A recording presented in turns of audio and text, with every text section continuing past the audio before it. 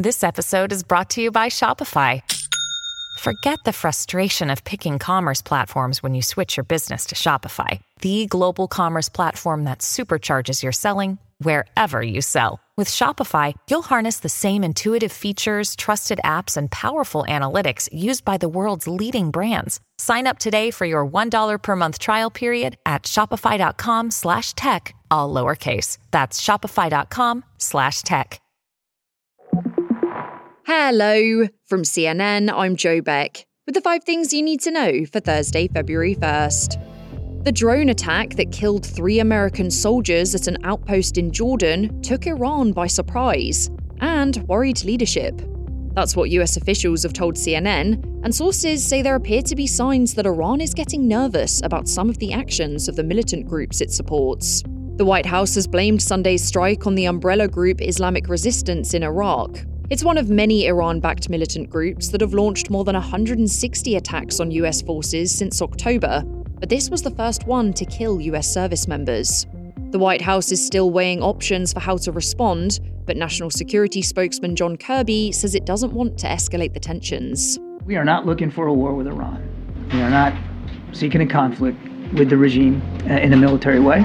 US intelligence also suggests that Iran is concerned about attacks from Houthi rebels on commercial shipping in the Red Sea because it could upset the economic interests of 2 of its key allies, China and India. President Biden wants us to believe he's serious about protecting our national security. He needs to demonstrate good faith and take immediate action to secure that border. But he won't do it. That was House Speaker Mike Johnson during his first floor speech in the job, hitting out against the Senate's bipartisan immigration deal and making it clear it won't pass in his chamber. But while Washington argues over policy, Denver, Colorado, a city on the front lines of the crisis, is near its breaking point. Thousands of migrants have arrived in the city as Texas Governor Greg Abbott offers free bus rides to get asylum seekers out of his state. Here's one volunteer working with migrants at an encampment in the north of the city. We are keeping them safe while they go through this really their first serious storm. But for various reasons, people either don't want to or can't go inside. And so, I'm not going to force them. I can't force them to do that. What we can do is just keep them safe. European leaders have reached a deal on Ukraine funding at a high-stakes meeting in Brussels. The 27 leaders in the EU have agreed to an additional support package for Kyiv worth over $50 billion. The European Council president says the deal locks in what he calls steadfast, long-term, predictable funding. It'll be welcome news for Ukraine at a time when not only are its forces outmanned on the battlefield, but also as military aid from the US has dried up, as Washington battles over a major national security package that would lay out future funding for the country. 2 tech CEOs have said sorry to the families of children who've been harmed by social media. I'm so sorry that we have not been able to prevent these tragedies. That was Snap CEO Evan Spiegel addressing parents whose kids died after they bought drugs on Snapchat. And Meta CEO Mark Zuckerberg told families he's sorry for everything they've been through.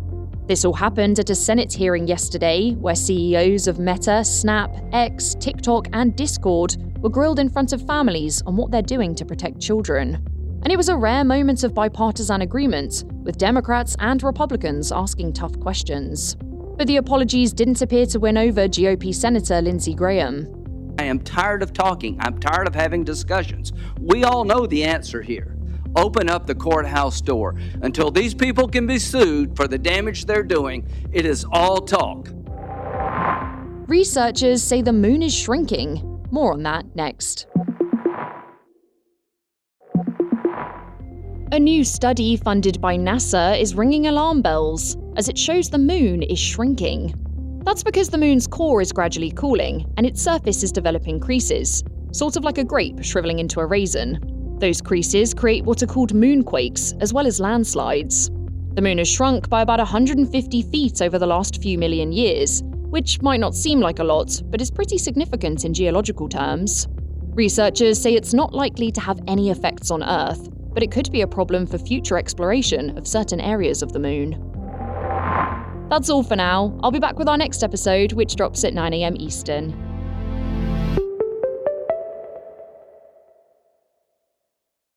Over 37,000 companies have already made the move to NetSuite. Backed by popular demand, NetSuite has extended its one-of-a-kind flexible financing program for a few more weeks. Head to netsuite.com/briefing. netsuite.com/briefing.